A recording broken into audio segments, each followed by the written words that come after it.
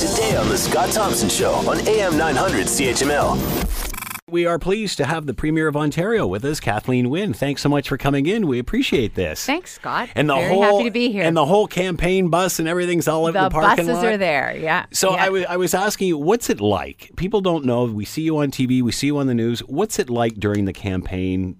What are your days like? Really busy. There are a lot of people to talk to, a lot of places to get to. It's a big province, and so we are on the bus moving from town to town. You know, we'll end up in Kitchener-Waterloo tonight. We'll go on to London. And it is about talking to as many people as we can, getting their feedback, and making sure that they know what it is we have done and are going to do. Different between this time and last time? Well, I think we're at a different point in the province's economy. Mm-hmm. You know, when I ran in the election in 2014, I made a commitment to the people of the province to build the province up because we were still climbing out of the hole that the economic downturn had left us in. We have been investing in infrastructure. We've got 235,000 students who are getting free tuition in our colleges and universities, and our unemployment rate is the lowest it's been in nearly 20 years. So we're seeing some success, but what we know is that with the economy growing, not everybody's feeling that, Scott. Mm-hmm. And so that's why our plan is about more care for people, you know, child care, more home care, more support for hospitals. That's the point that we're at in this election. Many have thought that you've taken the party too far left, that it's gone right over into NDP territory. A lot of those in the middle feel that they're being left out. What are your thoughts on taking it as far left as you have? Well, you know, the plan that we're bringing forward, my plan is rooted in my belief that government exists to do the things that people can't do for themselves at a particular point in time. And so, you know, in 2018, we have an economy that's doing well, but not everybody's able to participate in that. Not everybody's able to feel the benefit of that. And so in 2018, the practical solutions to that is to put more care in place for people, the things that they are asking for. And I'm not tied to an ideology that says, as the Conservatives do, that it's all about business and the free market and that's who we should support. You know, Doug Ford's answer to people feeling concerned and anxious is that we'll just cut corporate taxes and the very wealthiest in the province will do well and everybody else will be okay.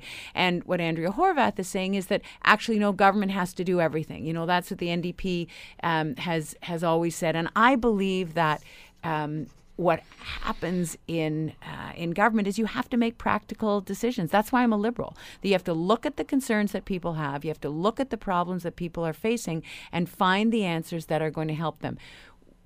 Families, for example, who've got an elderly loved one, a grandparent or a parent, they need more support. You know, they need some help. And those are the kinds of supports that we're putting in place. What would you say to those that would say your party's had 15 years to do this? Why all this now?